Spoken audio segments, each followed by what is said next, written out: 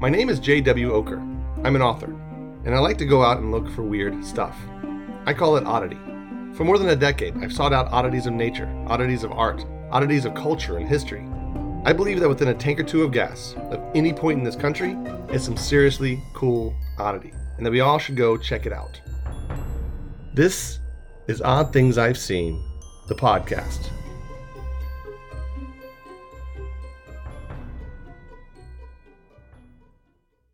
I hate to admit this, but my own personal oddity meter is a bit miscalibrated, maybe even broken. It's definitely kind of off. After years and years and years of doing this, of searching out the strangest stories and artifacts and sites, these days, I don't know what odd is to other people. So when I look for something odd, it's contexted by all that other oddity I've searched out, to the point where, half the time I don't know what another person might think of this site or this artifact. Sometimes I will post something on social media that I think is the weirdest thing I've ever seen, and I will just hear the proverbial crickets. And other times I'll just throw something out there that I saw, just kind of what I thought was a minor thing or something not worth going into, and people will ask me a million questions. I'll get emails, I'll get DMs, and it surprises me every time. Very rarely do I nail my own obsession with oddity with somebody else's interest in oddity. It's just, I don't know, whatever. The first time somebody hears about a vampire grave, right? That's mind-blowing. A vampire grave, that people actually dug up corpses and immolated them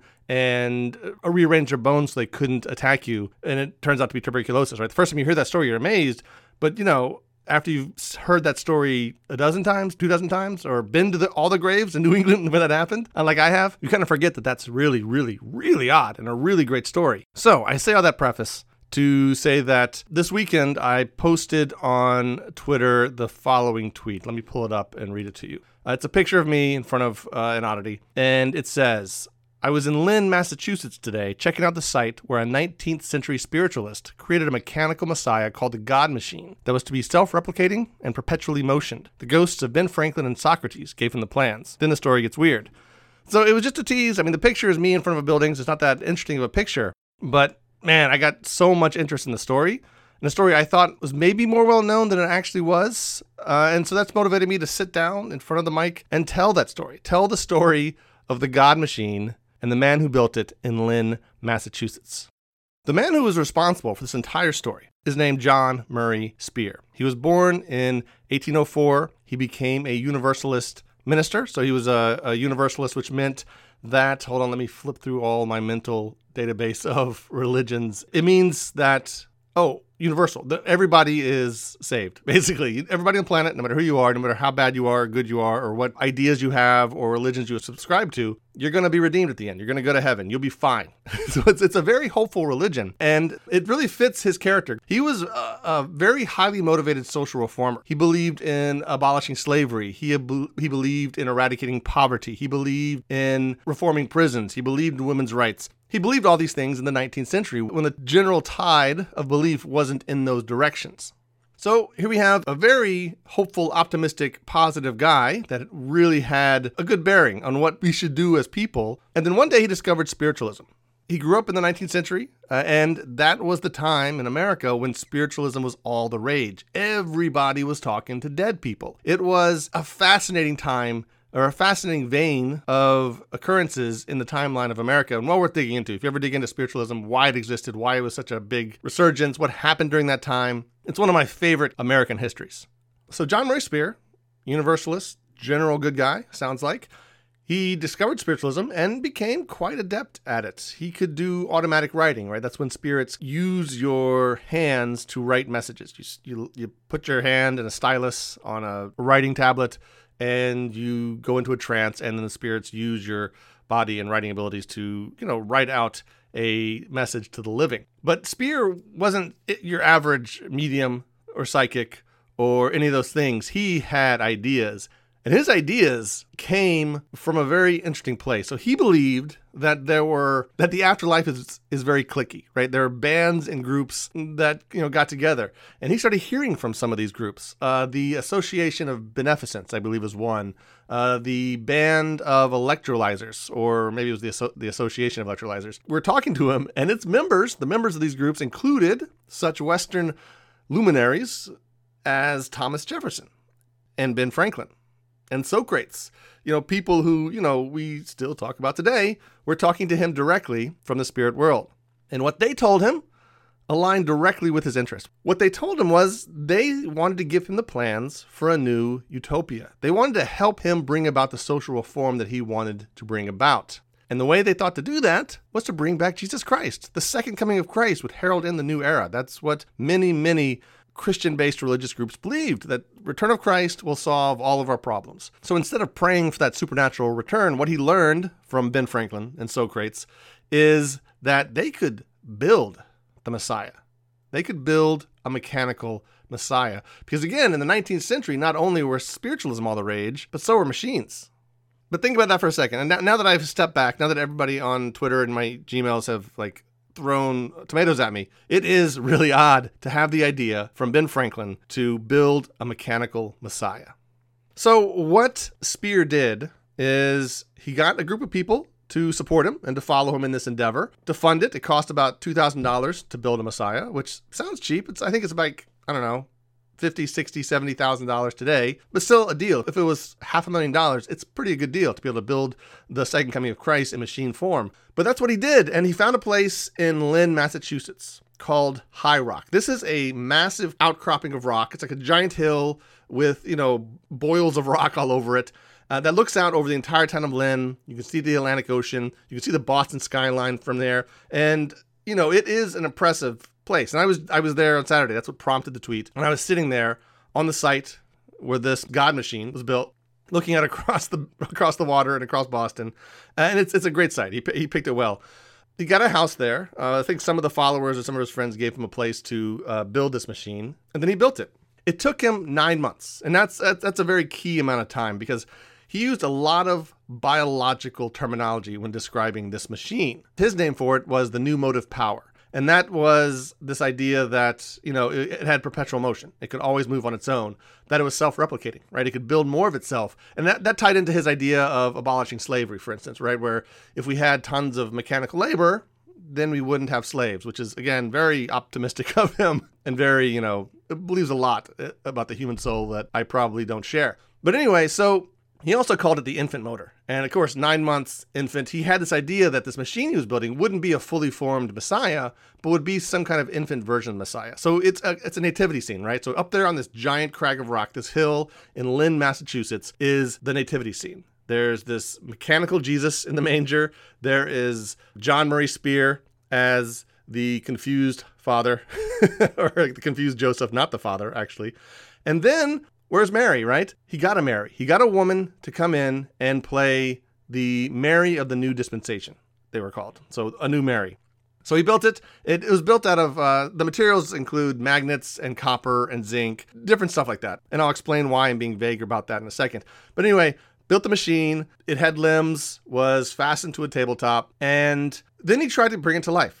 He did this in 2 ways. One way was by building a suit for himself out of copper and zinc and magnets and stuff, and connecting himself to the new motive power, to the God machine, and imbue it with his own life. When that didn't work, that's where the new Mary came in. She came in and for 2 hours had a simulated birth, basically. She wasn't pregnant, I don't think, but she simulated birth because that energy was supposed to help the God machine birth itself, basically. And she touched it, and it was reported later on in one of the spiritualist rags that it actually did move as a result of this energy transfer.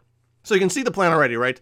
The pieces were technologically based. They were physical pieces, but the plan wasn't to have some kind of, great before its time machine that could do things that only Tesla could think of. Well, actually, speaking of Tesla, John Murray Speer had other ideas from the electrolyzers and, the Dead Poets Society upstairs.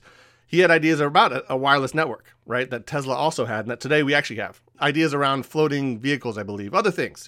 So it wasn't just the God machine, but that was the important one because that was going to redeem humankind. So anyway, back to my point. You see, he just kind of built this thing out of materials without actually working plans.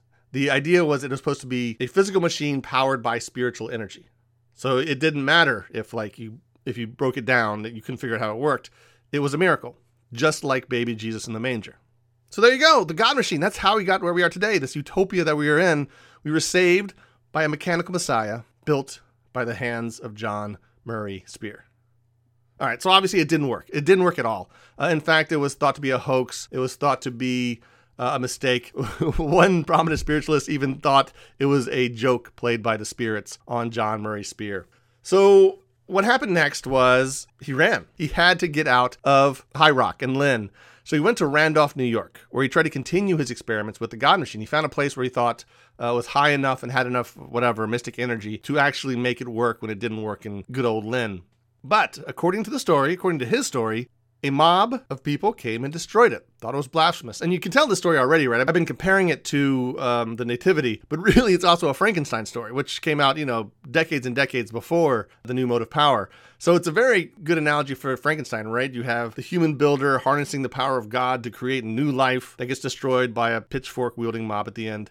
But who knows if that's what happened. There's no documentation that a mob snuck in and broke it up. In fact, it could have been John Murray Spear himself. Out of frustration, out of embarrassment that it didn't work, out of anger at Ben Franklin, he could have destroyed it. Or, the one I like to think or hope is that it's still around somewhere in some dusty barn in upstate New York. There is this weird contraption that nobody knows what it is or what it's supposed to do.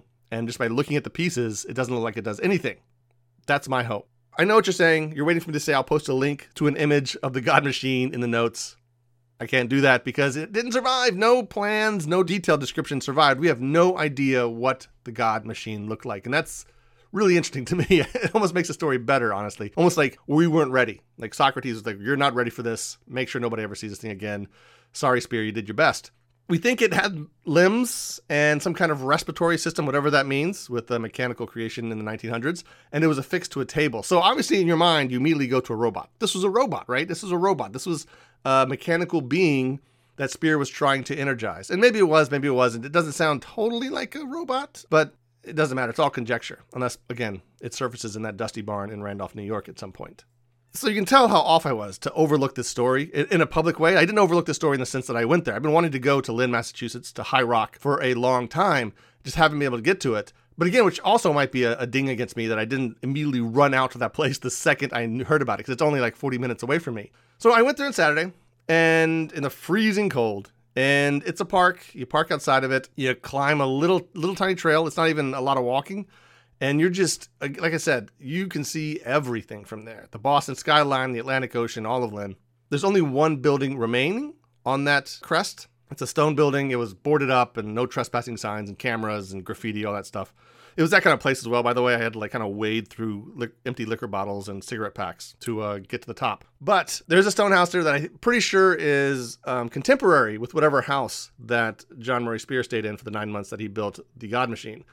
And then above it, just above it on a rock, and you can take a path up to this building. Behind it is an observatory. It's about 115 years old, 85 feet tall, and I think the hill itself is 170 feet tall. So you're really far up there when you go to the top of this observatory. There's a telescope inside. Obviously, you can't go inside unless there's an event or whatever, but you can go to like a viewing platform in the back of the tower and see everything I just described. It wasn't there when John Murray Spear was there, but I think it was built in 1905, as I mentioned, but it took the place of another observatory that was in the same spot. There was an observatory back there. There were other houses around, but the site other than that is basically exactly what John Murray Spear knew as he built the God Machine, the infant motor, the motive power, the mechanical messiah. That's when you know something's really cool, when it can be described in so many cool names. I don't even know what to call it this episode because I want to call them all those things. They're just really cool names.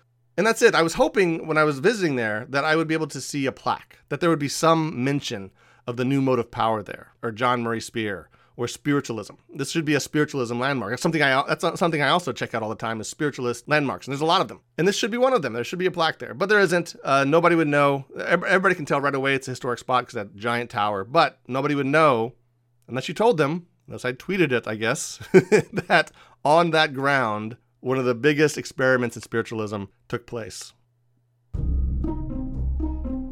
So I will put in the notes a link to a book about John Murray Spear that you can check out if you want to dig deeper into it. I will put there a link to photos on Otis. I'll put a bunch of photos of the site that you can see for yourself. Obviously, no photos of the motive power, the God Machine. Although you can go online and see a lot of people's vision of it. There's a guy out in Colorado that actually built something he calls the God Machine. He's an artist, one of those guys that does that kind of thing. There are kind of sketches online. Other than that, that's it. That's a quick episode that I didn't expect to do this weekend. I'm JW Oker, And this has been an episode of Odd Things I've Seen, the podcast.